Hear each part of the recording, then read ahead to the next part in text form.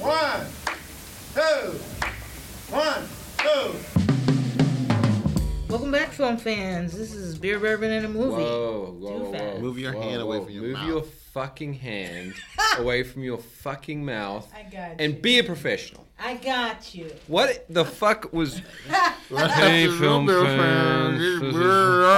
I'm sorry. I thought this was Tawana What's your last name? Tawana motherfucking Pettis. T.P. Ripley. There you go. Came in like a limp dick at a fucking nursing home. Really? Wow. What's this? Hello. This is Beer, Bourbon, and a Movie. Yeah. I'm Tawana. Yeah. I need you up there. Come on. I'm going to be. You know? Bring it. If you wanted to piss me off, and you come in like low energy Jeb. We're good. Don't worry. I'm high energy. Wow, because usually so loud as fuck. Then it's like I know, and then you come in, hand over your mouth, like Jeb Bush on a fucking I debate. was thinking maybe I didn't know. I was feeling positive about my energy. If you What? want Yeah, off I'll this do it. podcast, could you let us know now? What?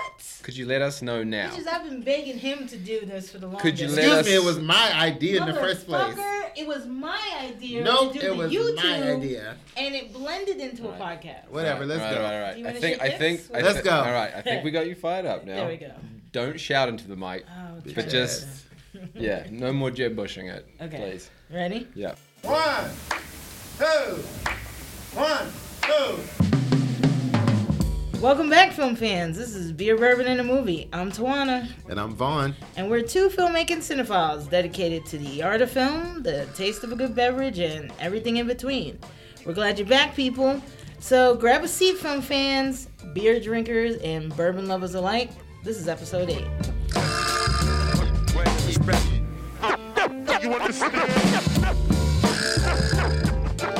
This is going to be a fun episode. This week we're going to talk about the War of the Planet of the Apes and Dunkirk. Great movies.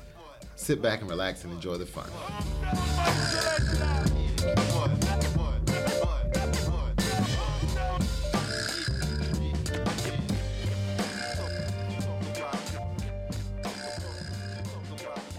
Tawana, what are we drinking today? Well, since we're doing Dunkirk, in honor of the British of Dunkirk, I'm drinking the Cream of Manchester, Boddington's Pub Ale. This is a beautiful golden ale, spun of honey with a really dense cream and foam. Nice. Great head on that, huh? Great head. It's beautiful, actually.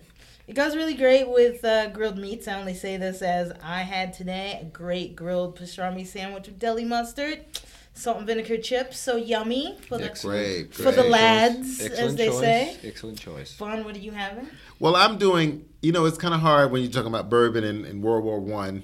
America got into that kind of late into the game, but what I'm doing today in celebration of 1914 when World War I started, I'm going to have a sidecar, but I'm doing a blend with a bourbon instead of brandy. Just for you drinkers out there, sidecars are usually brandy, lemon juice, a little simple syrup, and orange liqueur. So I'm doing a bourbon version of that with the same thing. So you got bourbon, lime juice, and a little orange liqueur. Great drink, makes you feel good, and it kind of celebrates those soldiers that gave their lives for all of our freedoms today.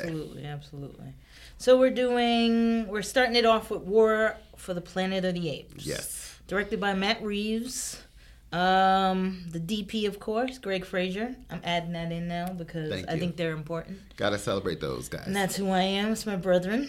Matt Reeves, we know him. He did Dawn of the Planet of the Apes. He did Let Me In, which is the American version of Let the Right One In. Yes, amazing film. Great, beautiful film. We need Now to I do get that it. one day. Now I get it. Absolutely. Okay. He also did Cloverfield. I know you're not a fan. But No, I like Cloverfield. I'm a fan. I like Cloverfield. Craig Fraser, fantastic cinematographer, did Lion, Rogue One, Okay. Foxcatcher. So anyway, let's start it off. This is the third installment of the series, and after the apes have suffered these unimaginable losses, Caesar, who's in charge of the apes, Caesar wrestles with his darker instincts in this and sort of begins his own mythic quest to avenge his kind. It gets very emotional. I Don't you cried think? like a baby at the end. I felt so I went in like, yay! The audience for the night that I saw it actually applauded, and they were like, "Oh my God, Caesar! Oh my God, Caesar!" Yeah. No spoilers here, but I just want to tell you, this film, they really did something special here. I think that, you know, when you think of Planet of the Apes, you know, everybody has this thing, either whether it's going to be more like the television shows from the 70s, or is it going to be like all this reboot? Yeah. But I think they did a wonderful arc of the character of Caesar in this piece, because they brought it full circle. We saw this character from a small little chimp to where he was as the leader of his people. People, basically. And it's just a powerful, powerful film. I think that people sleep on this, and they just think that it's just one of those summer blockbuster things. But it's deeper than this that. film was very special. It talked a lot about family. Mm-hmm. It talked a lot about community. Yes. It was about this love for your people and the struggle of the people. And there's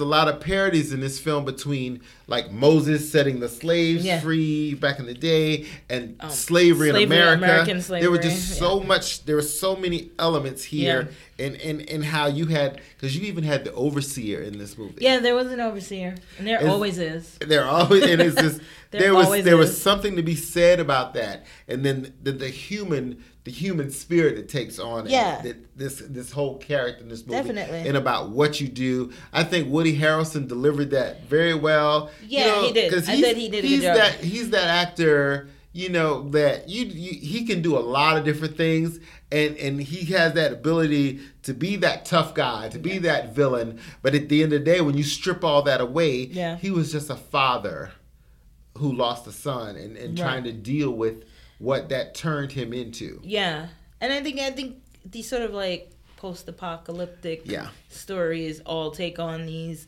and we've done a few, that they all take on these sort of like these stances with like my race over yours, or my people over yours, or who's gonna survive more than the other. Right. And I thought they did a really good job in this one. I think, you know, it starts off slower, but it's still filled with all this human emotion, which I thought was really interesting. I guess I didn't expect it. I thought I was going to get what I got in the others. You thought you were going to see more battles, more fights between the humans and the apes. But this was definitely, like, it took me into a little bit of a deep core, and I think it makes it feel a little bit more relatable. Right, because it was about the apes represented, in reality, they represented humanity.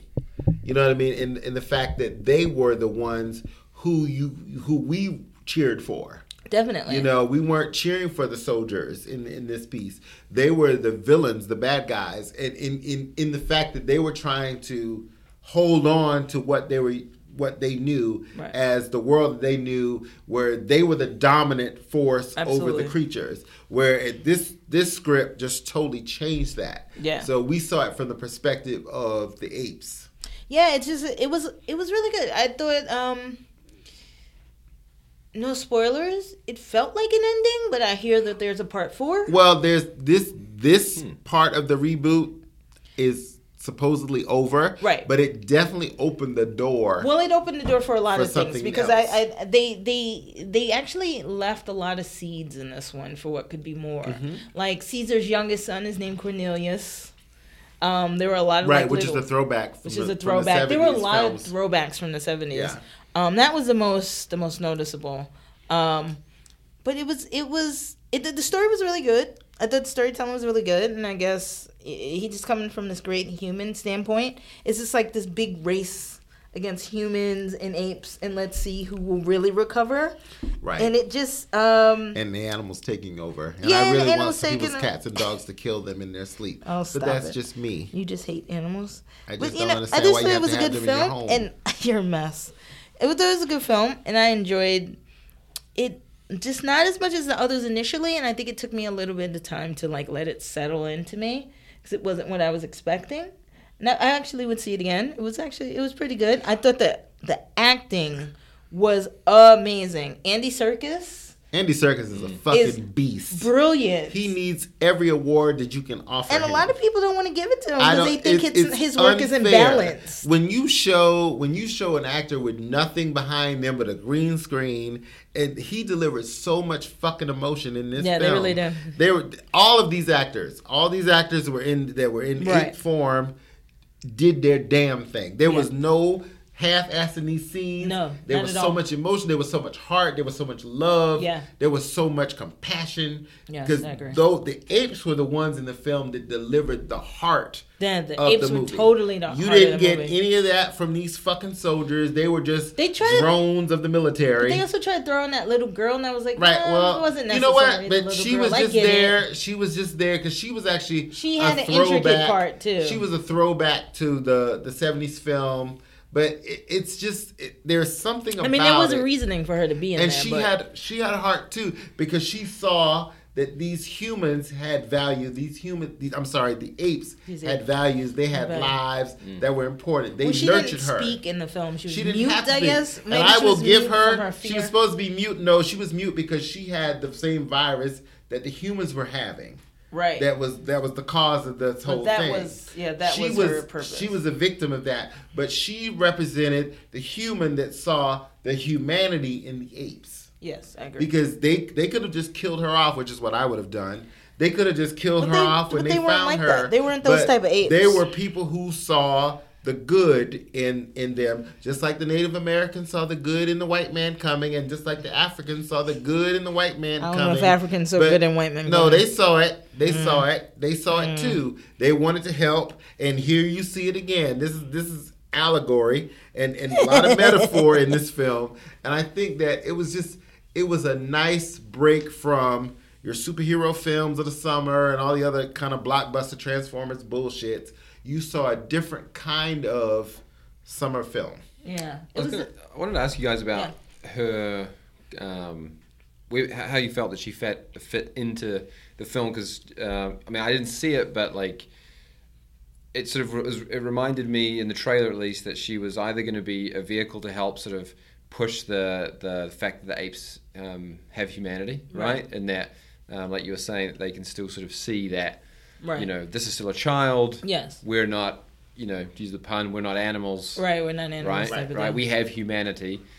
Or she's kind of a vehicle, and it reminded me of like the little girl in Aliens, like in Ripley, shepherding that girl along. Where you see this for Ripley, it was saying like even in this like fucked up time, in this fucked up moment, she's still a mother. She still has tenderness. Yes. Almost a bit like how Wonder Woman had touches of that. Despite everything, she still kind of like cares for people and is a sweet person. Right. Was she a setup for some twist at the end, or was she a she vehicle is a setup for a twist at the end? Okay. And you know what? Her purpose is more than what Vaughn is saying, but we can't reveal it. We'll spoil it. But Sure. her purpose does get revealed completely towards the end. But I think she also served as the humanitarian part of it. And I think that in what she does in the film, because she moves us through the escape sequences, and she moves us she does. She is an intricate part of the film at the end in a lot of ways.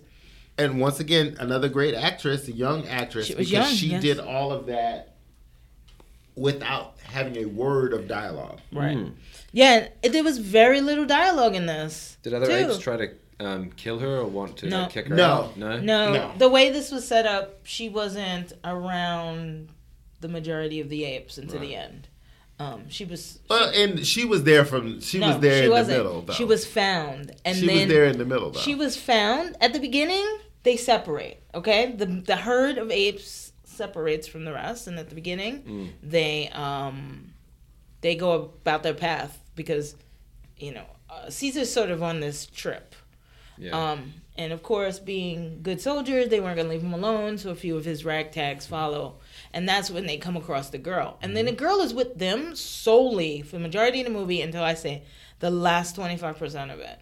Because the last 25% of it is when the big war scenes happen and all the big action happens. Right. And that's pretty much where she comes in. Even like Woody Harrelson's whole like his thing, he reminded me of Colonel Kurtz of Apocalypse Now. With the head shaving and the mild temperament. There was a lot of homage to that. There was a lot of homage to the Apocalypse Now. You saw flags and you saw all these things, all the tropes of soldiers in military. Soldiers did marching in cadence. Yeah. And then they would do the salutes, and it turns out that there's a whole another hidden story. Once everything sort of culminates at the end at this grand post that everyone's sort of trying to get to, and there's all these secrets that get revealed once they get there, and because in this world, does that group of soldiers, like, are they literally the last humans on Earth, or are they just one pocket of the West Coast? They're one pocket of the last. In one pocket of the last on the planet. So then, are they trying to wipe out because those are the apes though? Like, No, there aren't any other apes. Well, there are more apes. There are more apes. We find out there are more apes, which is probably what leads us into 4. Yeah, right. And I think Cornelius' story is going to be grand. There is another ape named Lake. That was the lover of Cornelius, of Caesar's other son, his oldest son. But I think ultimately we find out so much more about the soldiers as well. And, without giving it away, there was an agenda set upon that no one is aware of. And so Caesar and them fall apart because of the twist in the virus. Yeah, because it's all Woody Harrelson's story at the end. Okay. Yeah. And we find out more about them, and we find out more about what they're planning to do, what's their mission, why are they doing the things that they do. But primarily, it's 75% of it is Caesar's story. Yeah, and Andy, it's really brilliantly done. Please give Andy some kind of award. He was nominated last. Because he was in Lord of the Rings and the whole that series. He was Gollum in Lord of the Rings, and he's just an amazing actor. He did so much with his eyes and his voice that they need to study him in a class. He's very expressive. Did you see him reading Trump tweets as Gollum? Yes, I did. He did it on I'm gonna look that up. Colbert show. Colbert, yeah. It was amazing. And So that's good. the thing. But he brought so much life. He brought so much heart. He brought humanity. He brought hope to that role that you just would not have expected to see. Right. And I want people to see this because I want people to know that it's kind of like a reflection of life. When shit goes bad for you, there's always potential for you to do good, right, and for you to find hope and potential in your future. He saw that even when everything was going wrong, and even when he had major losses in his life, he never turned his back on the hope for the future. He always saw the potential for the good. Are you referring to Caesar? Caesar. I'm talking about Caesar. Caesar initially, when hardships happened to him, initially he was on a dead set path to take care of what he needed to take care of. It was all about revenge. Right. But then he needed to learn that revenge needed to be bigger than just him. It needed to be for the good of his pride and not just because he needed to resolve his anger by assassinating someone. The beauty of Caesar was that he knew that if I'm going to have revenge, this revenge is going to be about me and my revenge. He wasn't going to take everybody down with him. Right. He wanted his people to still succeed. Yeah, but ultimately without his past. But ultimately, cool. it was. That's why he's such a good allegory for leadership, right? Yes, he is. He's hard to fuck with. He's hard to fuck with. But ultimately, he understood that he had to make choices. Right. And some of his choices that he was making were selfishly driven, and that in doing so, he was leaving things open. And then he understood. But that's the difference between his kind of leadership and Woody Harrelson's character. Woody Harrelson's character, who was the military leader, he would have destroyed all his people in order to achieve his goal. Yes. You know what I mean? He sacrificed family members and whoever else he had He would sacrifice anyone in order to achieve his goal. With Caesar, his goal was... And his allies. This is my revenge. And I'm going to... Right. I'm going to achieve it by myself. He didn't want his other allies to come with him. Right. He chose to do this by himself. He didn't want them to, but ultimately Because he would have to make a decision. Right. Do I take my revenge because I have to and because it's the opportunity presents itself, or do I go help my people? Do I help my family? So is the acting and the plot kind of complex enough where even though it seems obvious that you have sympathy for the apes, yes, and you kind of want to, and Caesar is clearly the more kind of benevolent leader. Yes. You know, obviously do we find ourselves rooting just for the apes all the time, or is there an element of like we're team people? I want to back the people. No. There's never an element of team people. If you have an element of team people, you have a fucking problem. Yeah. Right. And you know the thing is, there was a scene where Caesar, instead of killing the soldiers that they captured, he sent them back. But he never was that person. But he could have been. But in all of the films, he was never that guy. But he literally sent the soldiers back. He would always send them back, And the thing about those soldiers... That's in the trailer, I think, is that moment, right? Right. Yeah. The soldiers don't considering the fact that he saved their lives... They weren't about saving him. Because they're all about the cultship of Woody Harrelson. And the war, and being warmongers and whatever. But the beauty of it is that, you can see them battle back and forth in their mind. Yeah. Within their soul about it. Here's the thing, though, is if you try to put some empathy in that situation, right? Where it's like, humans have been massively wiped out. It's clear that the apes were the carriers of a virus that caused the extinction of humans, or like an extinction event. Yes. Is it unreasonable for us to think that humans have to organize themselves in this kind of militaristic way, and the extermination of the apes really is the only option? And see, I think it's the other way around. No? Is there a way that we could have coexisted? But in reality, the virus was the one that was... The virus which was created by the humans. Right. Because they wanted to create... in that canister. They wanted to create... That's how Caesar got those They wanted to make eyes. it possible for the humans, for the apes to be able to speak and communicate and so on and so forth. Mm-hmm. The humans created the virus. And then the humans now carried the virus. Not the apes. But not all humans they know really that, didn't. surely. But really, the issue was they didn't actually create a virus. No. What he was trying to create was the cure for Alzheimer's. Because his dad had it. And hyperintelligence, repairing brain tissue. Repairing brain tissue. And in doing so, he was increasing brain tissue in those who didn't need repair. Yeah. And making them smarter, which is hence how Caesar was created. But somehow that caused... Sorry, guys. I got to make another drink. I'm sorry. It's okay, by all means. That's all part of the podcast, It's all part of the podcast. Beer, bourbon, and the movie. Check it out. First of all, never apologize for making a drink on this podcast. Ever I think apologize for making a drink. You're going to have to apologize to the fans for apologizing for drinking.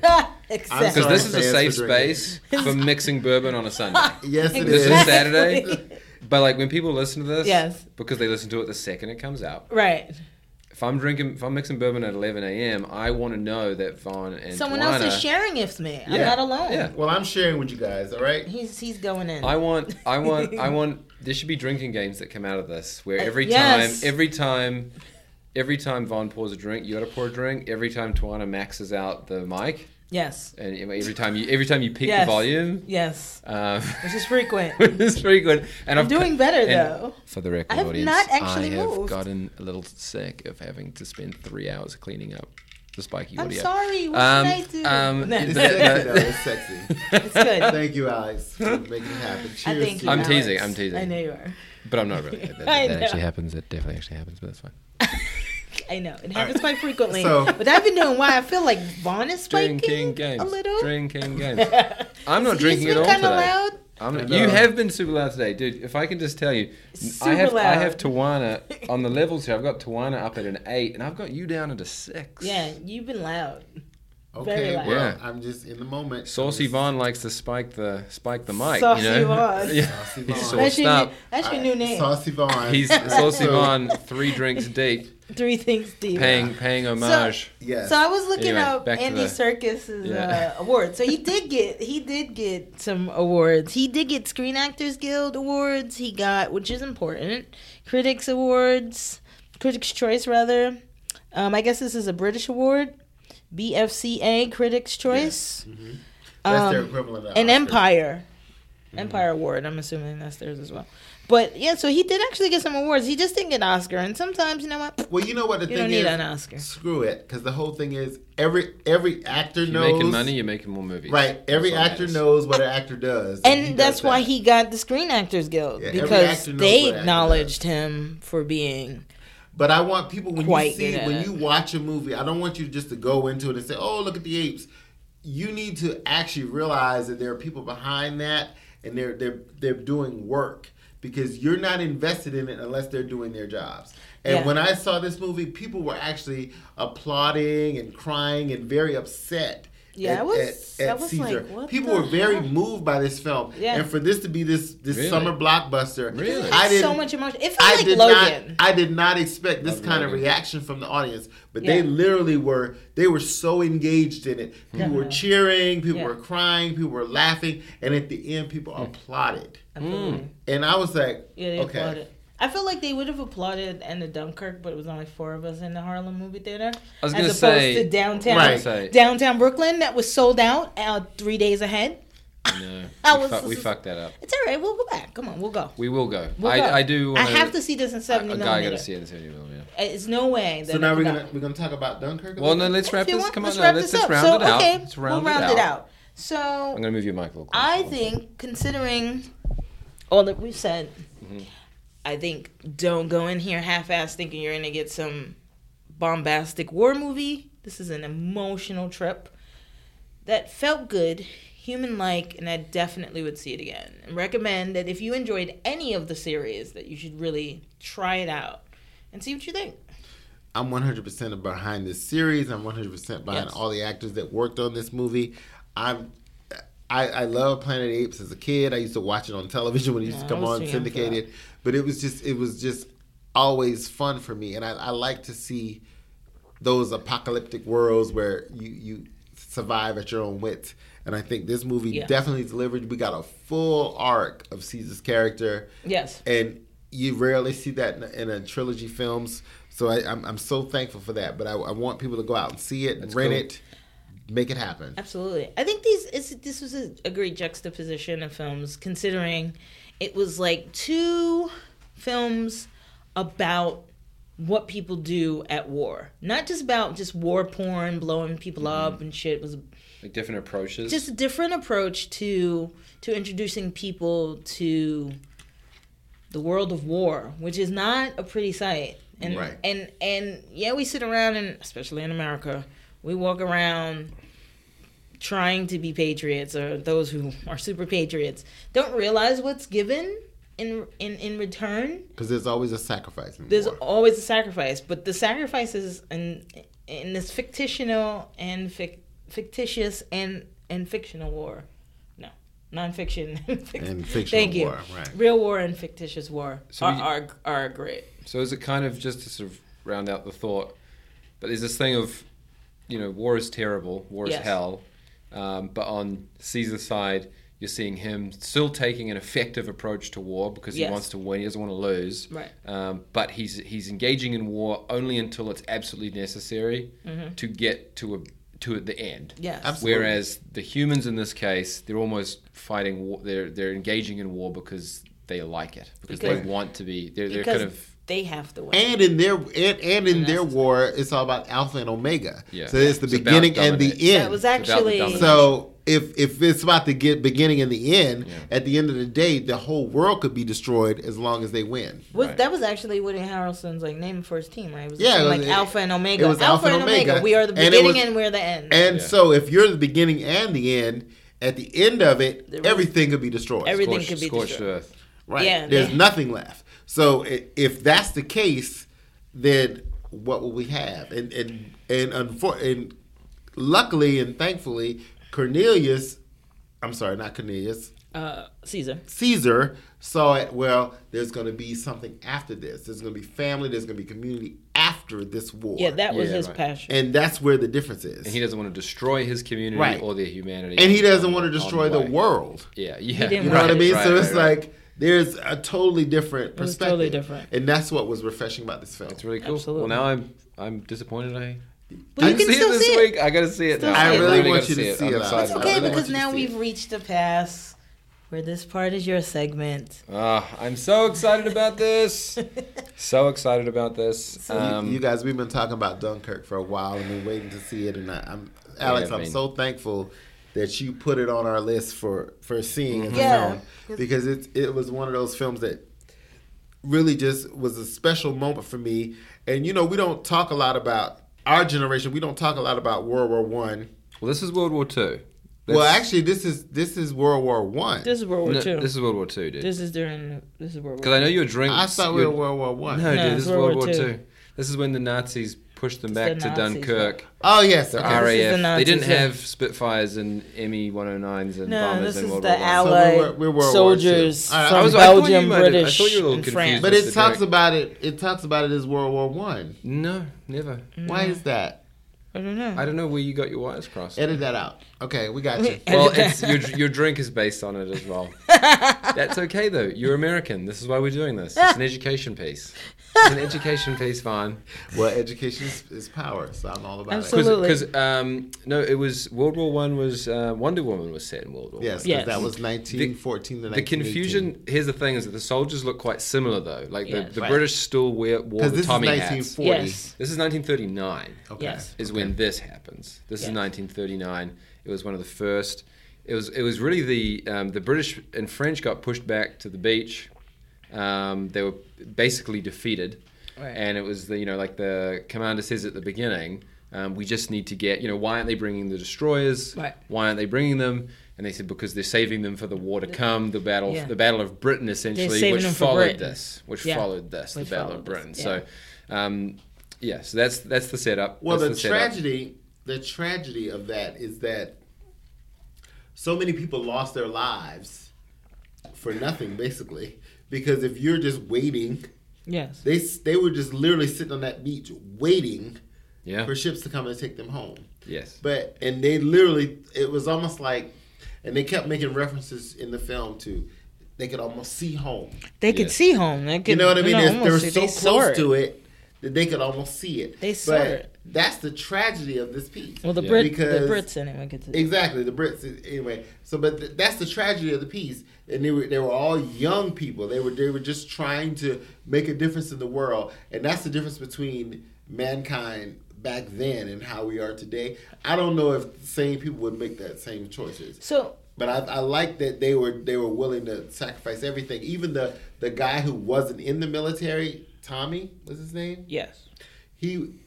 For Tommy just to be a member of this local village, to want to make a difference, make a George, change. The one who died? George. The young guy, yeah. George was the young guy. George.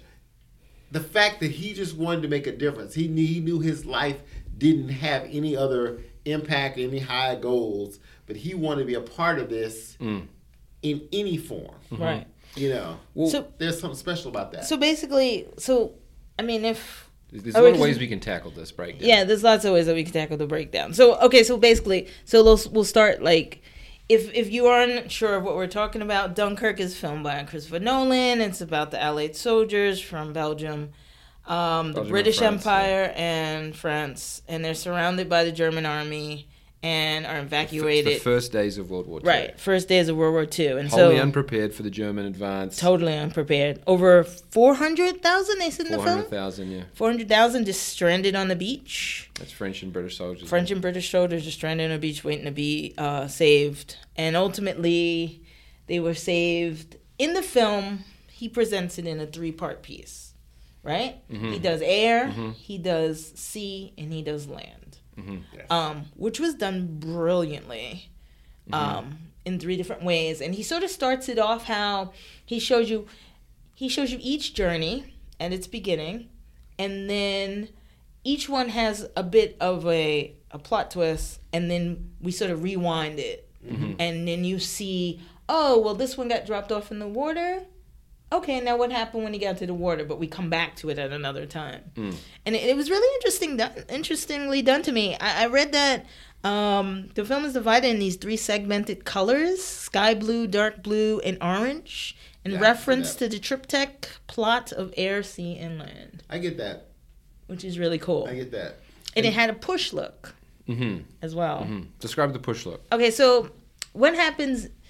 Now, because it was shot with film. Was shot with film. And what happens in film, in which they don't teach anymore, because everything's digitized, what we learned when we were in film school was we were the last class of the film students that use film, celluloid.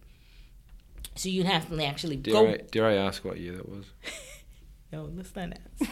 It was a while ago. Yeah. It was like 10 years. The new It was school? a while ago. It was a while ago. Shout out to the new school. Shout out to the new school. But it really wasn't that long ago. But Picking it was up the long old ago. school at the new Let's school? say Technology moves things fast. technology moves things fast. It was 2000? 2010. 2010. Yes. Well, we graduated 2010, so somewhere in between there. We graduated That's from pretty our cool. They were actually, teaching film still. We then. graduated from our graduate degrees in 2010. She was actually I was actually an undergrad there as well. So she's really talking about like 2008, 2008, 2007, and they still She's had older. us. I'm older than you. Well, older in film knowledge. In film knowledge, yeah. I was gonna say slow down, but no. So actually, they actually had us editing on flatbeds still. I didn't even know what that is. A flatbed is a giant flat apparatus that you take, and I know you've probably seen these in films, where you take two reels and you put them together and you watch it on that little screen, Okay. and then you make a little cut Yeah. and you splice it together and you keep. We were doing that. Wow. We were actually doing awesome. that, and then what you would have to do is when you'd buy your film, you'd shoot your film. Of course, you shoot them in these giant mags, change the film in the bag. Then after you were done with that, you would edit it on the flatbed, and you would take the sound separately, separately from your film, and take it to a sound lab, and the sound lab would put it together. And they'd actually be Foley artists there as well. So they'd do sounds that they had in their base, in their database, and then they'd make up stuff. Like when I was there, they made up a sound for me because I liked the way something ended in their system, and I liked the sound that it made. So they took it out and created that sound for my piece. And Foley is when you add these additional sounds, like people walking, right? Foley artists sneezing, are people that create street sounds and all those elements that are added to a film to give it texture and life. And they create it out of nearly nothing. Yes. It's like foil. It's like footsteps on cardboard or just outside sounds. Like they literally like the sound of me placing this bottle of bourbon on the table. Yeah, it's like that. It's like, okay, so for instance, in the film, the ticking. Yeah. There was a ticking watch at one point. Constant to build which added to the suspense, right? It was actually Christopher Nolan's watch. And Hans Zimmer thought it was important to have that in there, and it really was because it worked very well. But anyway, so what you do after that is when you get your film, then you before you take it to the sound lab, you're supposed to get it processed. When you get it processed, you take it to a film lab to get it processed. When you get it processed, you have to understand what you want your film to look like. So if you want it sort of washed out or postcard like as Vaughn's describing Dunkirk to look, what you have to say is like you want it pushed. So it has sort of like a washy, it would be like looking through a bottle of bourbon.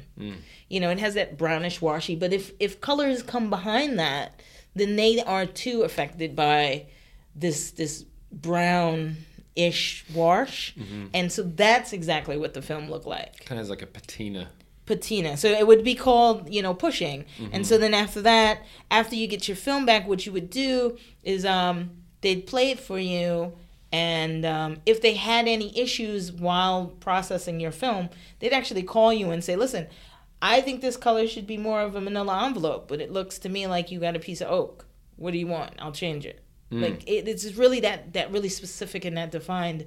And nowadays we have 4K where you can literally take out a little card and put in a machine and color correct it right there. Yeah. With the director, before the editor even sees it, and then there's not really an issue.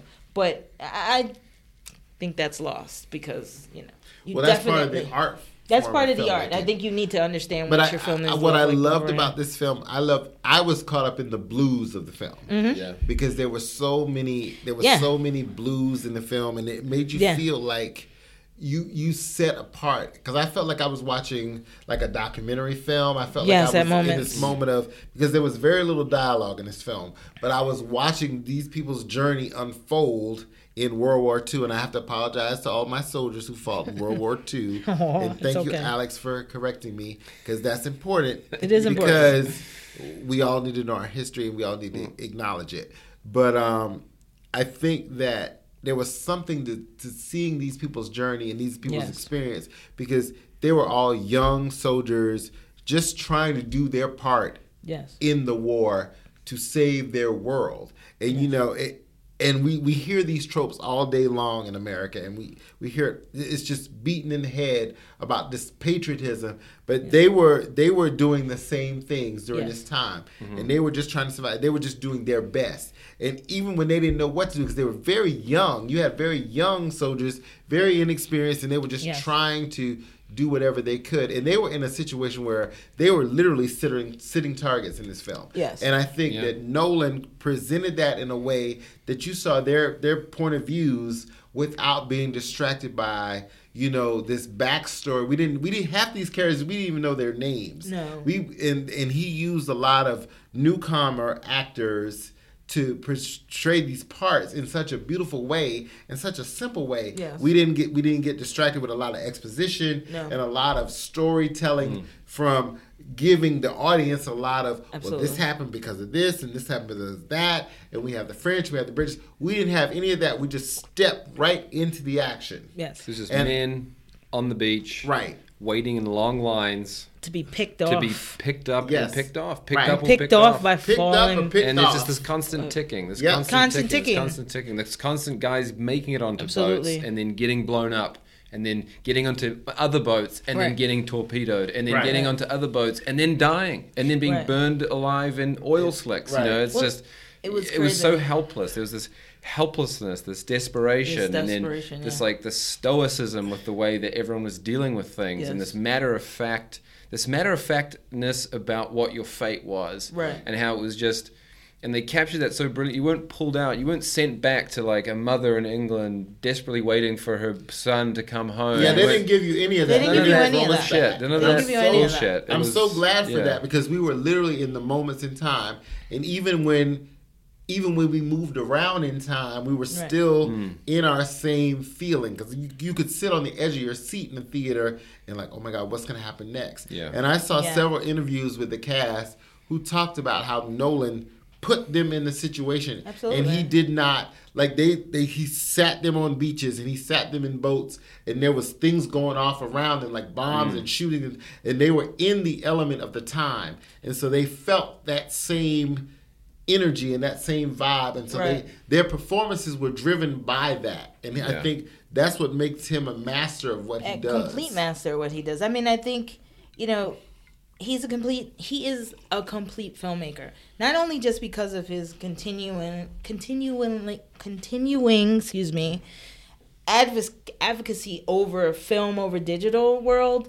You know, he creates the craft in this magical way where it's just like, from what I was saying about the pocket watch, to everything. The violins were so strong in this film. But it was not war porn. But it was not war porn. I didn't see that. The violins added a sense of suspense. It was there because it was necessary. Because it was necessary, and it added to your era suspense. Yeah. It was just like two men, those two guys, just racing to save what seemed initially like to save, a wounded soldier. A fellow wounded soldier. Turned out to be ulterior motives, but you felt it with the violins. Mm-hmm. They also had the ticking watch. They had the horns. Yeah. They had all of that, and it all added to a sense of immersion to keep you in. Because you felt like you were on the beach. You felt the water on the lens. Everything about there was driplets of water on the lens. Yeah. There were specks of sand on the lens, which is really fucking dangerous. Don't do that. But he is a master, so he can do that with his giant budget. But I wonder how many cameras and lenses they must have lost or become useless. How about become scratched? Yeah, well, yeah. I mean, I'm sure. Yeah. Like how much got damaged. But depending on what they were using, if they had some sort of that sort of ND filter on the top, but no, they're using film, so no, that wouldn't have been. They would have had gels or some sort of shielding. But still, I can't imagine. They were in it though. They were really in it. That's what I'm saying. You know? I can't imagine Sand not getting in the gate. It had to. Yeah. Clearing the gate was it had to be a constant thing. Explain to the audience what the gate is. Okay, so the gate is when you use film, that little square box. So film looks like it's like these little gates. Yeah. Going down on this strip of celluloid. Mm-hmm. So that's what happens inside the camera. There's this little square box. And when the shutter gets opened, that would be the gate. So what you would do back in the days, the focus pullers, which are sort of like the assistants, they would take a Q-tip and open the shutter and like clean that out. So like, when you've seen old films and you had like a piece of hair in it, that's because no one cleaned the gate. Yeah. So, now digitally you fix that and you add it. Right. Yeah. For effect. But really that's what it was, and I'm sure that was a lot of that there.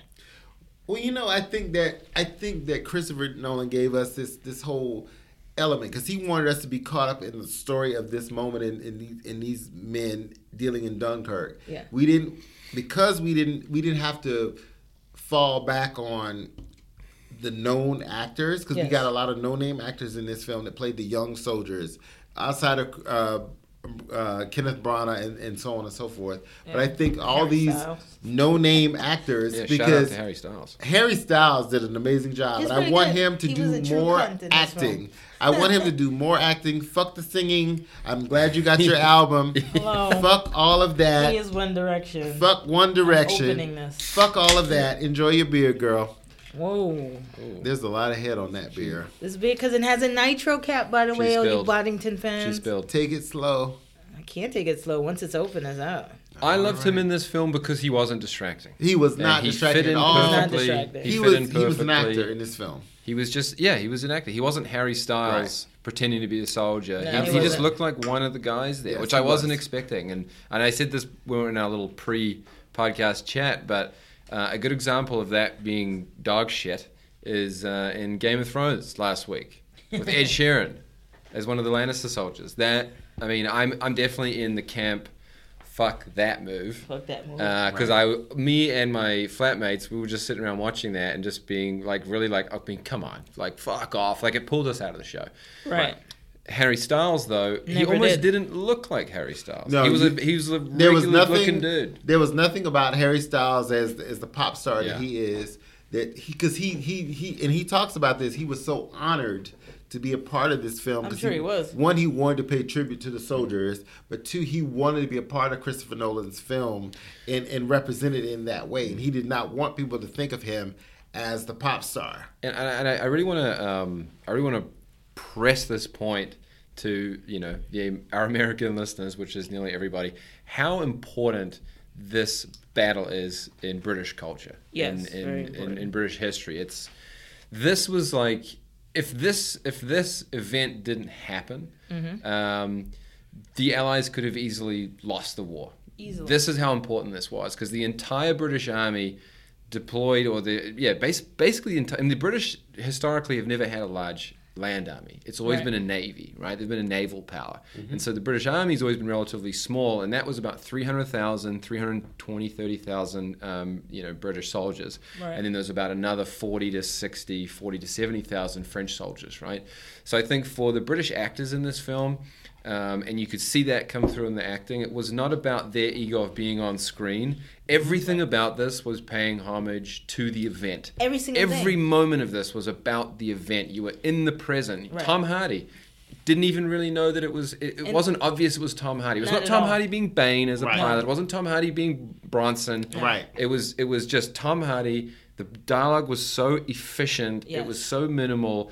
I think if someone comes to watch this film and they come to watch this film to sort of see some like big action movie with lots of backstory and plot lines, this is not the movie for you. No, this is not the movie. If you want minimalist filmmaking that has an epic portraiture that just tells a very clean story, then this is what you're going to get. That tells a clean story that completely immerses you. Because, completely. I mean, what I was just talking about in terms of the water, in terms of the sand, that's great. But they also had you in the crosshairs of Tom Hardy's fighter. They had you in the boats. Right. Out in the sea, water was filling the lens as the destroyers were sinking, and you were sinking. So essentially, you were in the water with oil. I mean, there were so many pieces in which you could hear the in terms of sound, the clinging of the tin cups, the sound of the sea, the footsteps on the ground. Even when it opens, which is totally brilliant, it opens with all those propaganda flyers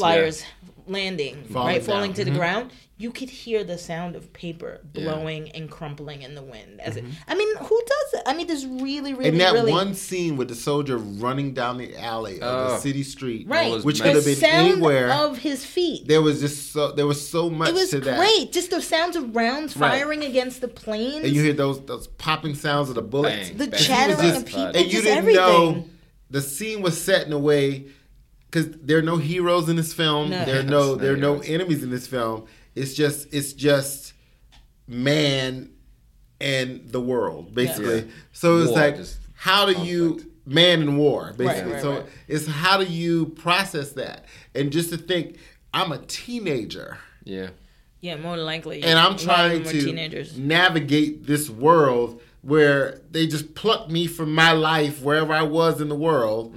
And threw me into this situation. And this is a village where people live, raise their families, they died, they did all kinds of things. And all of a sudden, it's a war zone. Right. You know what I mean? So just imagine that. Imagine walking outside and where you live is a war zone. Yeah. And how you would manifest that and what that would turn into as a person trying to just survive it. You know what I mean? And they just knew, well, this is my homeland. I got to protect it from the enemy, quote unquote. Right. Yeah. So what would that be? What would that turn into? Yeah, they never say Germans, by the way. No, they don't. They just call them the enemy, right? They just call them the enemy. It was interesting. But that's the allegory and the metaphor to many kinds of enemies. They only mention the Germans once, and by name, when they were in that trawler. Right. With Harry Styles and the other soldier we don't know, and then the French soldier that we later find out is French.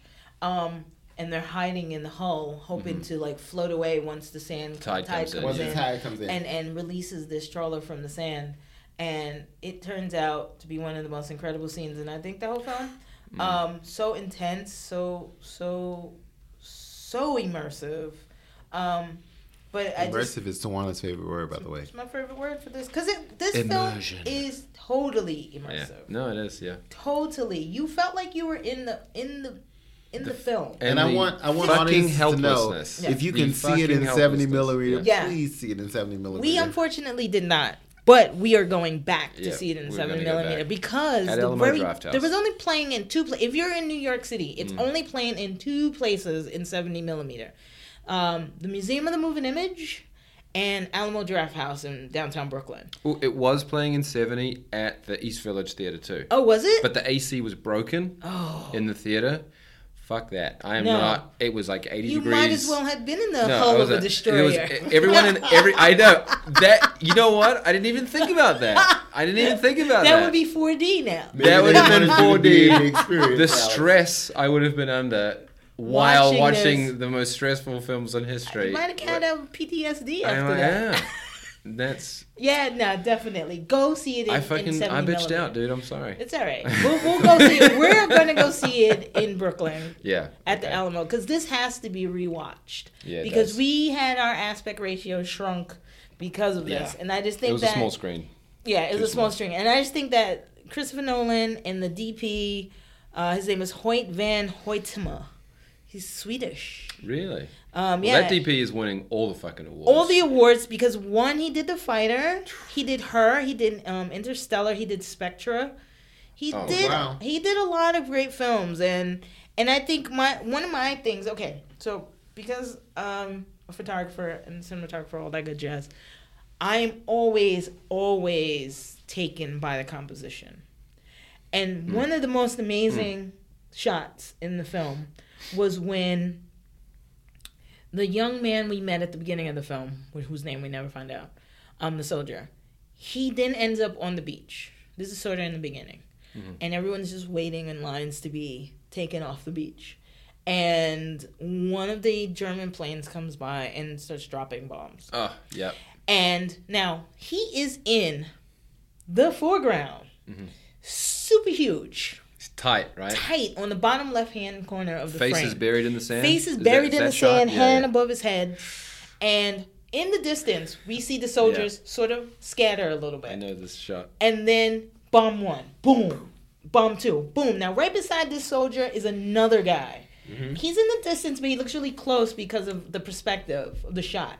Mm-hmm. You're waiting for these bombs to hit, and you're hoping it doesn't hit this one guy you sort of like gained an affiliation with. Mm-hmm. The guy before him gets hit. Bang. Just explodes right in front of you. He like lifts up off the ground, right? Off the ground. Yeah. All in focus at the same fucking time. Can I tell you how brilliant this is? Yeah. You know, I mean, the great thing about that, and there's the analogy to that too. That same thing happened in the Planet of the Apes. The same thing happened in the Planet of the Apes with the soldier who was saved by. Oh, Caesar. yeah. The same thing happens. Towards the end, yeah. And the beauty of that is that... That was a good shot, too. Yes, it was. Because it was the same kind of thing. You didn't know where that... Because you felt like something was coming. Right. And we were all sitting on the edge of our seats. And it happens again. And that's the beauty of filmmaking. Because you're so invested in the characters that you glom onto. And you think, well... This is going to be... And in these films, there are no heroes, especially in Dunkirk. There were no heroes in Dunkirk. No, there were no heroes in Dunkirk. And the thing... And what I loved about the beauty of it was that every actor played it like they were the only ones there. Yeah. Like, in reality, as we were watching it, because we saw different perspectives of the film, like, it didn't all come together until the end of the film, right? Right. So if you really think about it, and that's how people's lives are. Yeah. You're only in your individual piece of your life. Yes. Right. But your individual piece of your life builds to a whole. Right. Yeah. You know what I mean? And that's what we got in Dunkirk. Right. That's a good analysis. You know what I mean? Because when we look at our lives, we always think that it's just us. But there's so many other pieces that come together. Because this could not have happened without each of these people making these sacrifices. Right. From the civilians who brought their ships because there was a civilian to save fleet that these came soldiers. in to pull them off of you know what I mean? Because that was the the beach. whole point of this film, was that the civilians came and helped these soldiers when the destroyers were being destroyed. They were asked to go out, and because they couldn't spare the destroyers, apparently. That's like... I'm so glad you said that, because that was a thing that I really loved that this film did, which was it showed how in war like that, right? Yeah. We're used to seeing war portrayed as either like usually as this very kind of not organized per se, but like a highly controlled, coordinated. Mm-hmm. That you're constantly cutting between shots of like commanders and bunkers to dudes in the field, strategy, and we're going here and we're going here. And I said this before, but like the helplessness, and like the kind of these guys literally being adrift, literally and emotionally, because it wasn't like they had their commanders yelling at them to get in line. Like you see at the beginning, he tries to walk up into the back of one of the lines, and he was just like, "Oh, this is only for like bombardiers or like whatever his fusiliers, like whatever his unit was." And they just kept wandering, and you realize like just like you said, it's like every character was just doing their part, which was part of a larger thing, but there wasn't an intense amount of organization. It wasn't like these guys had constant direction and were constantly reassured there wasn't any where direction. They were going. There wasn't. And can I just add, I mean, I know we're adrift, I'm just going off on this whole composition thing, but that's just because that's who I am and that's what I do. But it just, in terms of what you're referring to, there was another shot where it was the three of them. It was like Harry Styles, the French guy, and the guy we met at the beginning. The English kid. And it's this total perfect like 3 and 2 shot. Mm-hmm. And that's when we watched that guy walk into the sea. Mm-hmm. Yes. It was beautiful. It was cropped so well and positioned so lovely on how this film just has a great use of background and foreground. I just thought, like, the scenes when the men were washing ashore, where they were like, oh, the tide's coming in. And they were like, how do you know? And they were like, the bodies are washing ashore. And we're like, oh, shit, that's fucked up. And like, right? That scene there as well nails the whole thing, nails the you know, we're talking about the efficiency of the efficiency of storytelling. Yes. Where they were like, it's very matter of fact. And it's not every man for himself, but it's like they were in such a desperate situation that people are dying, but so that everyone doesn't die, you have to move on. And when you see those guys, brothers in arms, we're always used to this brainwashing of like no man left behind. And there was no conversation about it. Pull him in, bury him. There was no conversation about it. They just, when all these things would happen, they would just happen. These people would just keep going. Well, remember, because at the end of the day, in order to survive, you have to keep going.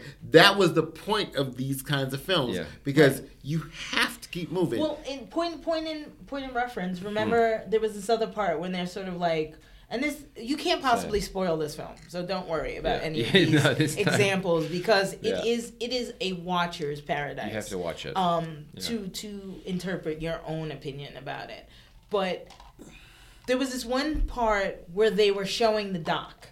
And it was like various bodies on the ground, and the boats were leaving the shore. It was all the civilian boats had finally arrived, and they were leaving the shore. And we see this long take of the dock, super long take of the dock, right? And Kenneth Branagh and the other corporal or the commander, colonel, is at the end, the Army and Navy guys, and way down in the distance, we see these guys. And then, so we're at the bottom, right at the base of this, like, long dock. And we see this guy just, like, wake up. Do you remember that? And I was like, I said to Vaughn, I said, was he fucking asleep? Yeah. And then they just fucking left him? Like, because everyone was like, we're getting off this beach. Well, he might have been dead. You don't know. They don't know. But they don't know anything. Sure. They just were, like you guys were just saying. They were surviving. They were just surviving. Yeah. And it wasn't about any heroes, and it wasn't about trying to do this grand gesture. And you felt that kid's how terrified he was for that split second. But that split second when he woke up, and nobody was there. Yeah. And then the commanders are like, "Come on, lad. Come on, private. Last one. I know we're all officers, but." Right. I know we're all officers, here. right? But there was always that sense of deference to the officers, and I, like I said, I appreciated that about the films, and there was just so much going on in this movie, and it was so there were subtle. So many levels, and I want people to see it just for the beauty of filmmaking and what Christopher Nolan brings to it. But I want you to understand, because we heroize war. And the destruction of war, and we always talk about collateral damage. But these are the people that would be collateral damaged at the end of the day. All these people that we saw this film from their perspective. So, because these are the soldiers that could have come home or they could not have come home.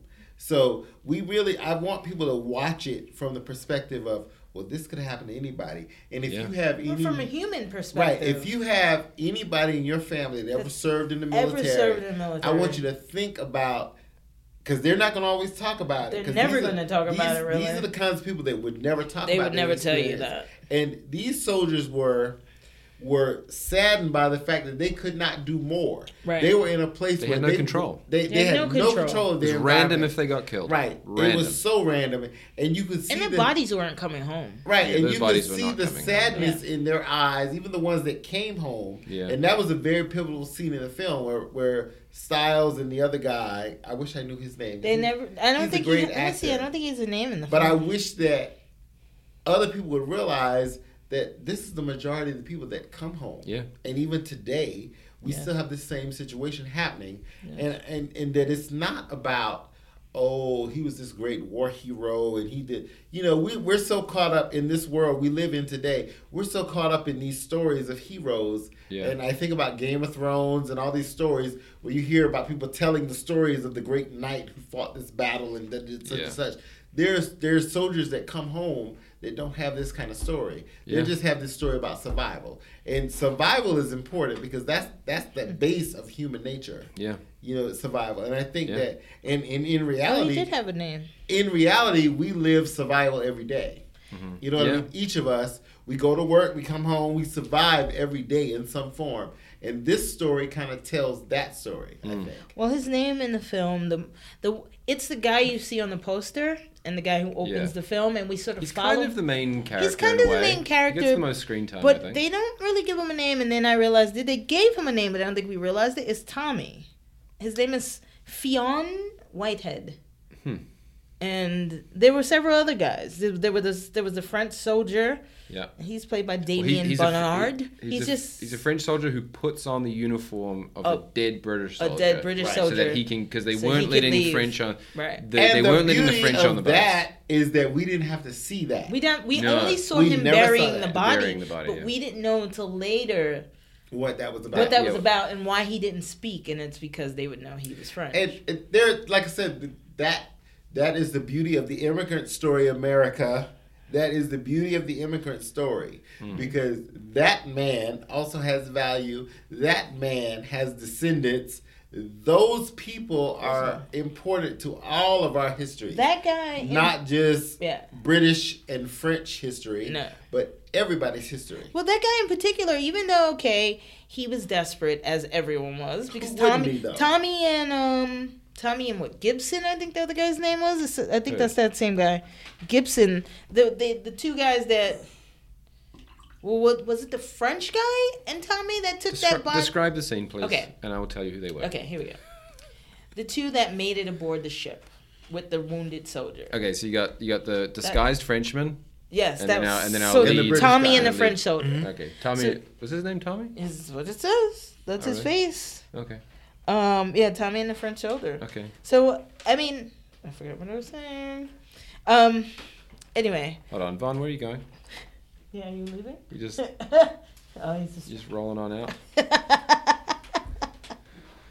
Sorry, let's pause the podcast while Vaughn decides. He rolled away from Please edit that out. I'm definitely not. We will not edit that out. The points of podcasts are improv as it happens. Yeah. No. If we're working for CBS, I really need to go to the bathroom right now, but I'm holding on to it. Right, I feel the desperation those guys felt.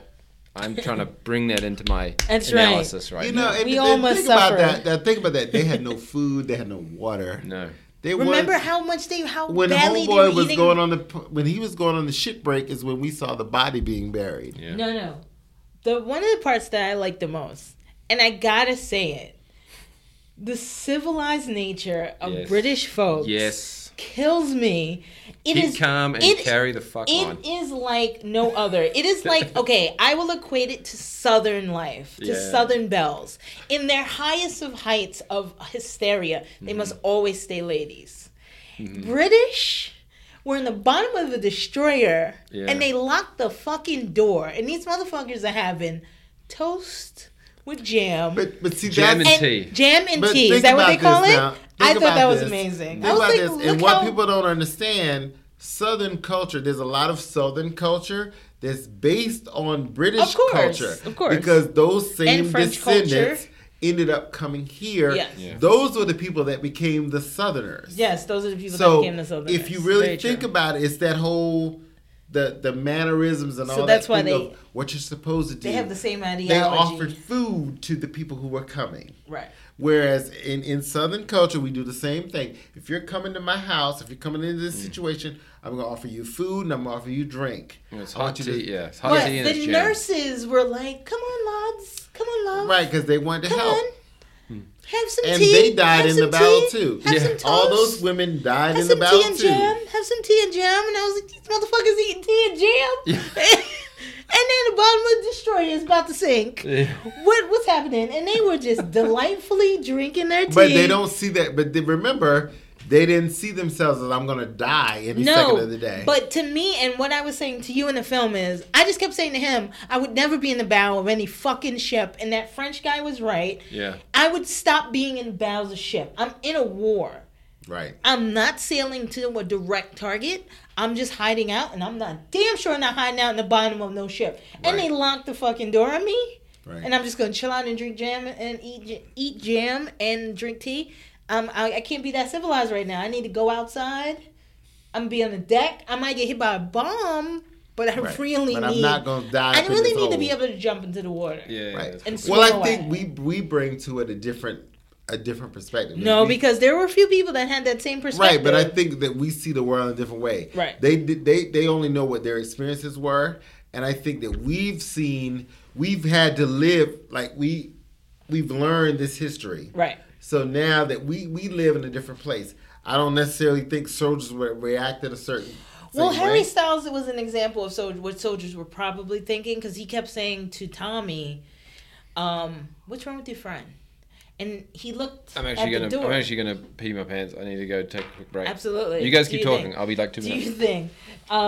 So he was actually. Talk about Tom Hardy. No worries. We're heading that out. We're heading that. So hurry, so we can join you with this. But anyway, so he would say, like, "What's wrong with your friend? What's wrong with your friend?" And he's just like, "Oh, he's waiting outside on the deck." Because he also wanted to see. But he wanted to escape. Yes, and he wanted to escape. Who would not want to escape? And when that destroyer hit, he was like, "Okay, I'm out." But then even the soldier on the boat that they saved, that the civilians on the boat who saved the soldier, he wanted to escape also. He wanted to escape constantly. And he was one of the leaders. He was one of the leaders of the military. Yeah, he's like one of the commanders. He wanted to escape too. Yeah. And so my thing is, that's the human condition. Yes. Nobody wants to die. No one wants to die. And I don't care how you paint yourself as a hero. Absolutely. Nobody wants to die in any situation. In any situation. And so, and nobody necessarily wants to be the hero. You want to survive. Right. And so here's an example of what we saw of people who wanted to survive. Right. And I can't be mad at them. Oh, I would not mad at them at all. They're not bad guys because they wanted to survive. No. Because at the end of the day, everybody wants to come home alive. Everybody and well. wants to come home. And so we saw examples of that in this film. It takes a brave person, though. Yeah. Right. And I think that, to say, I can watch other people die as I survive, there is something to be said about that. In America, we get preached upon about the heroism of everything. Oh, yeah. But I think there's something to be said about the person who says, well, I'm going to survive this shit. I'm not going to die because everybody else is going to die. Right. But, in reality, because there's nothing wrong with that. But the father figure in the film, he said, this man has been through a lot of shit, and I don't know if he's ever going to be the same again. He said he will never be the same again. So that speaks volumes about what you have to go through in a situation of war. Mr. Dawson. Right. Is the father. What you have to go through in a situation of war to say that, okay, I'm going to just sit here. I'm not going to do anything. Right. I want to go back home. Right. And throughout the film, all he wanted to do was go the fuck back home. Right. He didn't want to go back to Dunkirk. He wanted to leave. Well, that was Cillian Murphy's character. Oh, you talking about Cillian Murphy now? I'm sorry. Thank you for correcting Cillian Murphy. He did a great. I'm glad you brought him up. I'm not mad at him. I'm not mad at him. I would have been the same way. But see, I want to counter and say that Tommy was the one character who stood, and I think it takes a hell of a lot of balls and a set of bravery on you to be able to say, no, don't sacrifice this person. Like, he wanted to save this Frenchman. Don't sacrifice this person in terms of, like, what you're doing. Don't sacrifice him. I know we all want to survive. And they're like, okay, so you want to save him? When we put him up, you're next. But that's what happens. That's what happens. Then once again, that's the human connection. Yeah. You called yourself out by trying to save this motherfucker right here, Alex. If I'm going to save Alex... and I'm going to put my life on the line for Alex. Right. If I'm the next one called, I got to be willing to face that. Right. And that's what happens in these kinds of situations. Yes. So that's what I'm saying. This film showed us all the different human perspectives condition of the human perspective. Because you're going to have somebody in each camp of the game. Right. And sadly, believe it or not, people, your friends are going to be the same ones who be like, your friends are the you ones have to go. That push over you and walk over you. You got to go. It's a strong connection for a person in that comes film, back to get you. Nobody was saving the poor soldier on the stretcher when they were jumping off that ship to get guy off. was just left there. They were stepping over his ass to get off. They were stepping over all of them. Right. And that's what I'm saying. But that's what happens in war. Right. And in life, it happens too. So this film, and thank you, Christopher Nolan, for putting this film out there. If you have not seen Christopher Nolan's films, let's please start watching. Watch them all. I mean, there's so many. From Memento to Batman. Watch them all. Because he does this thing in his movies where he shows you the human condition. The human side of everything. Definitely. He definitely You're not has going to see... It's not going to always be pretty. No, it's not always pretty. See it. But he shows you the reality of what the human condition is. Even in with Batman, right? The last one, The Dark Knight. He did the same thing. With Bane and all that. He really just was like, was that Dark Knight? He did the same thing. He did the same thing with Bane and what it was and how Bane's story affected him. And Bane was Tom Hardy. Bane was Tom Hardy. Also in. All right. So let's segue that since we started with Tom Hardy, right? I love Tom Hardy as an actor. The most beautiful landing of a plane I've ever seen in film history. It was a good scene. So marvelous the way it was shot, the way his story arc was introduced, and even the way it ends was just really beautiful. And I absolutely love, and we said this already, but I absolutely love that it wasn't about the actor. Yeah. It was about the character. And we don't see Tom Hardy's face until the very end of his story. No. And it ends in this sort of beautiful orange, crimsonly light sunset. There's a lot of play color in this film. Color temperatures so all amazing. Around it. Comes out of this thing in Tom Hardy fashion. Right. And just stands there in all this glory and this beautiful, just. That's the only time you also see the German soldiers. It's just like this beautiful, like. They were almost in silhouette or shadow. They were silhouetted, almost with real soft focus. Right. And he was just standing there with this Steel Reserve face on. It's kind of job done, you know. And that's the thing about Tom Hardy as an actor, and I salute Tom Hardy all day because he is not one of those actors that want to be a star. Yeah. He wants to perform in a role, and he becomes the actor. Dirty as he becomes the characters that he's playing, and he's not.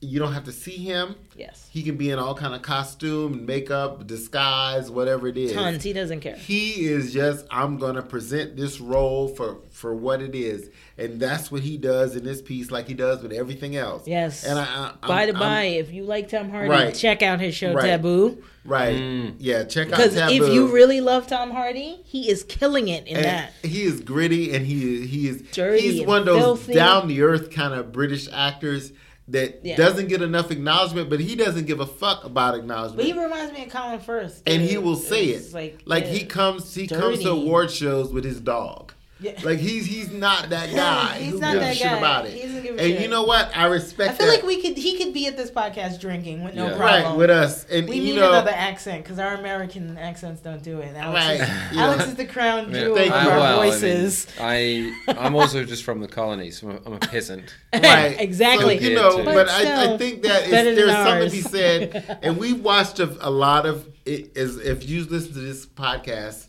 throughout the weeks, you've heard a lot of character-driven episodes. Yes. Because that's important to us, because I think that it's important to understand it's part of the art of filmmaking. It's about the actors doing their jobs. I think that each of these films, and especially this latest one, we see where actors are just doing their job. We don't even know these motherfuckers' names. No, they're doing their jobs. Yeah. They're covered in prosthetic and makeup, and they're doing their jobs as actors. Absolutely. And I think that's what's most important. And whether you have, a war drama or some science fiction piece, what lives today and what resonates with people is the fact that it touches you in a place because these actors are delivering on the human condition. Absolutely. And just on the going back to the actual what Tom Hardy was doing, and focusing in on the air battle sort of section of this. He was in the air story. I really liked how they portrayed how the fighter squadrons would kind of behave, because they had a wing of this. So the British would always fly in threes. Okay. And there'd always be 3 Spitfires, and they were kind of sort of diamond formation. And then the Germans would traditionally either fly in pairs, or sometimes at that time they were flying by themselves. It'd be one plane at a time. Right. But it was really interesting because the British had less planes, but they would try to group them together so they'd be more effective, right? And just the efficiency of language that they used, where these guys are potentially about to die at any point. They were flying low to save fuel. and because when you climb, you have to use a lot more gas. Yeah, right? and they kept noting that. Yeah, and they get dropped in on the German, the Me-109 or the Messerschmitts, which are those horrific dive bombers. They literally had a siren that when they did their dive, they would turn the siren on and make that like that big like whirring noise, and that was to scare the shit out of the people on the ground. It was like a psychological thing. Yeah. So what they would do is the Germans like to fly high. They would fly from the sun and they would drop down from the sun on top of the like British fighter squadrons, right. And it was just like part of their shtick, you know. Right. And the way that when we love Alex because he always gives us the historical impressed perspective. by all your knowledge. Continue, please. He's that history geek that we all love. I definitely am. But it was so interesting how they get dropped in on, they're getting shot at, the planes are getting dinged. And then the guy's like, oh, he's on me. And then Tom Hardy's just like, I'm on him. It's just this very kind of matter of fact. It's matter of fact. On him. And it's very gentlemanly. It's very gentlemanly. Because even the people on the ground or in the water knew, this is who this is. Right. They knew who was flying above them. There was no screaming. And that was very interesting to me. Yeah. I was like, well, we couldn't live this way today. No. But I think that it was very interesting. There was a very gentlemanly war. Well, I feel like I guess maybe not. Because I was going to say, I feel like my only other source of understanding fighter pilots is Top Gun.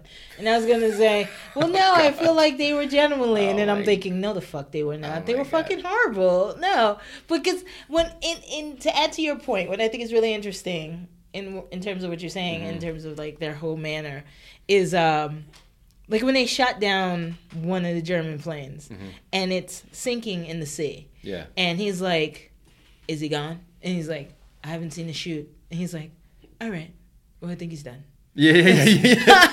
I was like, okay. Is he down? Yes. I mean, they're running out of fuel. He's like, I'm bailing out. I'm gonna go down. By the way, you have 14 gallons left. Yeah, he gives it.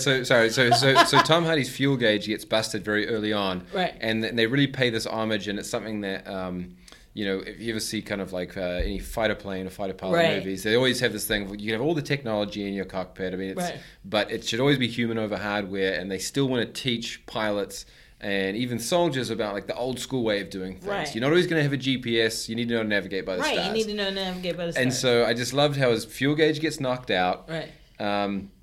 He's not going to turn back because he can't see how much fuel he has. Right. He takes a thing of chalk, and he knows, he's like, Roger, how much fuel do you have? And he's like, 50 gallons. And he's like, writing 50. And so he writes 50 on his panel.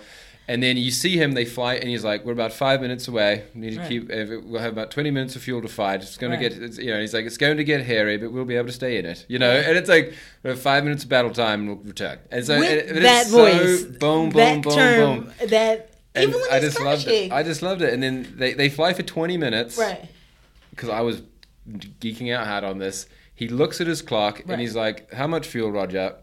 And he's like, 40 gallons. And then you can see him write 40. Right. He sees how long it took him to get there. Right. And he's like, 20 minutes of battle time. If it gets hairy, we'll still be good. Fight for 5 and then fly out. You know, and it's just so like, but it's even less language than that. It's even less. But that's the beauty of the fact that they were working together. They're professionals. They're professionals. Right, but his his it's not his co-pilot, but his fellow fighter was just like, his wingman was just like, all right, I've been hit. I have to believe that's where the term wingman comes from.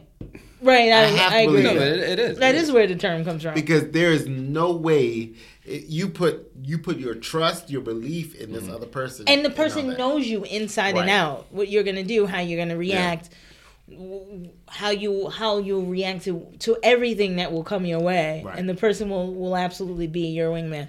But it was just so interesting because he's like, all right, I've been hit. I'm gonna bail out, and you've got 14 gallons. And the last thing he says before he crashes into the water is how much fuel he has. How much fuel he had. Because he needs to let him know. Listen, I'm your wingman. Goddamn motherfucking professionals. I'm a professional. Right. And I'm not even going to say anything about how they go back Right. Because I thought, like everyone else thought probably, okay, this is the end Right, this for that is the poor film. wingman. Mhm. But then they cycle back to the wingman, which leads us to the civilian story. That's the beauty And the whole of that's the beauty beautiful of Christopher scene Nolan. of That's the how beauty of what it. happens to... I don't even want to tell you. I want you to see it. The beautiful scene Yeah. of what happens to the wingman is amazing. Yeah. Because it's full of suspense. All right, and- guys. I and- want you to and know, tense as energy. listeners, I want you to know, we're actually going to all see this together again. Yeah. Because I want us all in the same Please, room.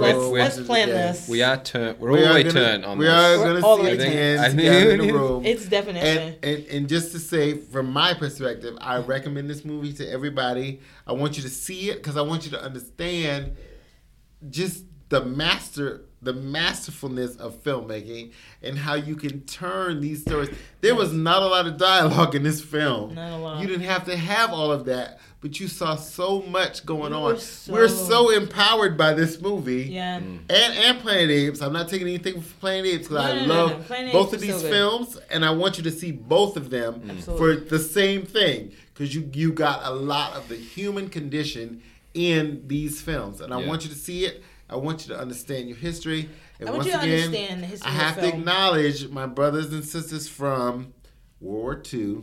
'Cause- and thank you, Alex, for reminding me that. But I have to celebrate them because we would not all be here without all of them. I've had a lot of And them. so I want everybody to know that go see these movies, Planet of the Apes and Dunkirk, and we're gonna all see this together again. Absolutely. I can't wait. Because I've yet to be to the Alamo. Oh, These we bastards, gotta go. these bastards left me last time. Sons of We bitches. gotta I go don't know to the if we Alamo. left you. I think it was just you were kind of Circumstance. you big dogged us. You were kind I of big busy. dogged us. I had some busyness. You Circumstance. had They left some- me But anyway. we're but gonna it's see okay. it. We're We'll gonna go see again. this movie again, and Yeah. I recommend all of you out there to see it because I think it was just a master experience of filmmaking Masterclass. and Absolutely. the sound, visuals, Right. Yeah. music, everything came together in this film. Acting. Harry Styles, please fuck the albums. Keep acting. Fuck the albums. Keep acting. Fuck Fuck it. 1D, baby. Yeah. Fuck it. Fuck it, 1D. Just keep acting. Tom Hardy, we love you. I Keep can't wait for going. Taboo season 2. Thank you. Keep acting. Fuck All it. right, all right. So how about let's do some final roundups. That and was then- his final roundup. That No, was my I was really final. saying Tawana. For you and I. Yeah. Tawana, your final thoughts. My final thoughts are, if you want to see a film that's, and I'm going to say it, totally immersive and will completely I just threw up my mouth. sink you into this, and you will feel like you spent your money on a well-crafted piece of art, please go see Dunkirk.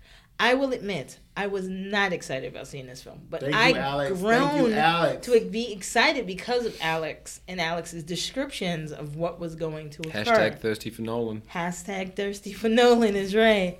So I will say this, based on, first of all, I do like Christopher Nolan as a filmmaker, and I'm going to say filmmaker because he is an all around genius.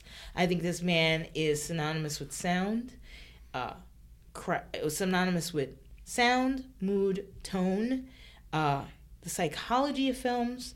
His composition is amazing. His choice of cinematographers is amazing. His writing skills are amazing. And his choice of character-driven stories are amazing. I think that all around this film is completely brilliant and fires on all cylinders, as they say. Is that the That's it. fires Firing on all- yeah. all cylinders? Mm-hmm. And I really think that this is worth your money. Please go out and support and see it. Matter of fact, you need to see it. This man purposely crafted this to be seen on a large scale. Mm-hmm. Please go. You will not be 70 disappointed. millimeter, baby. If you live If in you, places that can't give yeah, you 70 if millimeter, you can live in just go places see it. that screen the 70 millimeter, please pay the extra money to go see it. If not, go see it anyway. I mean, it's not like seeing film on a screen. It is how it is intended to be. Don't wait and for this HBO. is Just what, go see it. This is what we work hard to do, to show films in this scale. And I really think that it is an absolute necessity that you see this in the film theaters. Yeah, go. So, my final thought on this. I mean, I think everyone sort of here in agreement is a fantastic film, and you all should see it. I think I do want to caveat that it may not be a film for everyone, to be honest with you, because it's leave your girlfriend at home if she's not into this. Yeah, I think, and bring her ass to the film. She needs to learn something about her history. Bring her ass to the film. Even if she needs to learn something about her history, she may not be. It can't be about girl chick movies. Fuck that. No. It's not about girl chick movies. Sorry, guys. This was my fault. I know. Sorry, Alex. You've already. It's Vaughn. You spent 90 minutes shouting into the mic. It's Vaughn. Let me do my goddamn roundup. All Vaughn. I don't believe in a girl movie, boy movie. Vaughn is halfway down this American Distillery Company. I'm not hearing that. If your ass has a brain in your head, 80 and proof. women have brains in their heads too, and there's smart women in the world. Yeah. I'm very sorry. So women can go see this movie too. Okay, first of all, wasn't saying leave your girlfriend at home. I never said I wasn't saying leave your freaking girlfriend at home. I said it. You said leave your girlfriend at home. If she's not capable of understanding this. If that bitch got a brain in her head, she can understand a movie. Yeah. Or if your boy is only interested in WWE, right. Then maybe he... Fuck him too. Because if all he's about is WWE, fuck him. Yeah. He ain't smart enough to know Apparently what Vaughn this wants about. to fuck everyone. Okay. Fuck that. Okay. All right. So I've triggered Vaughn. I've triggered Vaughn. I'm going to try and finish that. I don't like dumb people. I have a problem. I know. Give him a second. I'm sorry. Go ahead, Alex. I only say that because it's not... there's lots of great films that will still tell wider stories, and I don't think that's anything against. Someone just might want something. If it's a film with minimal dialogue is not for everyone. I need you to just stop. I need you to I'm focused on you. I need you to just take a seat. I need you to take a knee, Vaughn. I need you to take a knee. Take a knee. I need you to take a knee. K.O. All right. I take a knee. Kaepernick during the national anthem, my bro. Seriously. Just do a Kaepernick. All right. Just. Give me. Do the Kaepernick, dude. All right. No, my only point is, so I'm just saying that is that it's not a traditional film. We're all movie buffs. Yes. And so we're just thirsty for this shit. Yes. I'm just saying when you go into it, I don't want someone to see this film expecting it to completely blow them away because they love the craft of filmmaking and then be like, oh my god, like no one really talked and there was. So just be aware that it's going to be a film which walks you through visual storytelling, okay, and have that open mind to it, and then really take the time to just appreciate that they're trying to communicate. The story he's trying to tell is emptiness, loneliness, desperation, and the fact that these are all individuals with a much larger scale, a much larger conflict that they have no control over. And that's what really punches through on this, and that's why this is such a powerful piece of cinema, and it looks beautiful, and it's so impactful, and I really loved. Probably one of my favorite things is at the end of the film, and this is how I'm going to round this out, is when the guys are on the train, they survived. Yes. Spoiler alert, but whatever. And they get back and they got given the paper by a kid, threw them paper through the window of the train. Right. And they're reading about the survival of Dunkirk, or that it was a great defeat, but it was still kind of a victory snatched from the claws of it. And they're reading the speech that Churchill gave, and that's why I said before how important this event was in British history, because it was out of that. That's when Churchill, when the British people were kind of at their lowest, thinking, "Oh my God, the Nazis are just a moment away. They're just one boat away." Right. That's when Churchill delivered one of his most famous speeches, which is, "We'll fight them on the beaches. We'll fight them in the air. We will never surrender." And I think that was sort of summed up by this. And you get delivered that speech by the soldier just reading it in the paper. Right. They didn't put it in some big. You didn't see Churchill delivering it to thousands of people. It was like that soldier reading about. That's how he learned about that famous speech. Yes. And that personified the way the film is made, which is how these are just individuals stuck in this bigger thing, and it's from the guy who could die randomly by a torpedo's perspective. So that's what I loved about this film. That's why you should go and see it. And I'm just really glad that this story was able to be told. Right. I'm very glad that we got to see it. So as a final thing here as well, I know we got to talk about the website, iTunes, and Stitcher. I got a note here to bring that up. So yes. So we're working on that. We're definitely going to have a conversation about it because we want to join iTunes and Stitcher, maybe even Google Google Play. And Google Music has their own podcast section. Cool.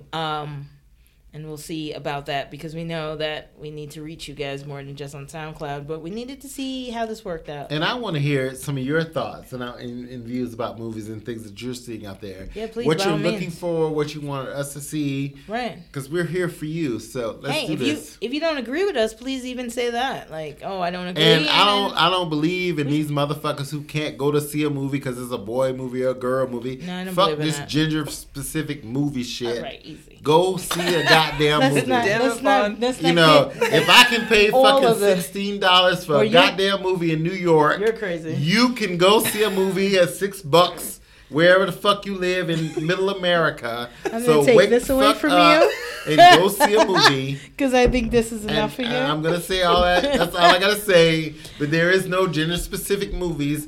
Go see a goddamn movie. Yes, we know it's not gender specific. It's personality specific. Just go see a goddamn movie. People work hard for these movies. We do work hard for these movies, and these I think things don't just happen. There's a lot of work that's happening behind the scenes.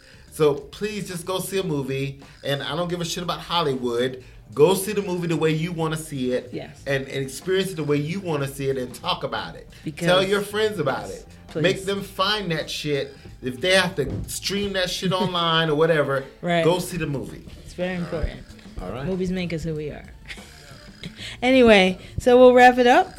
And we're going to say two things. Episode 9, we will be reviewing Atomic Blonde and Valerian.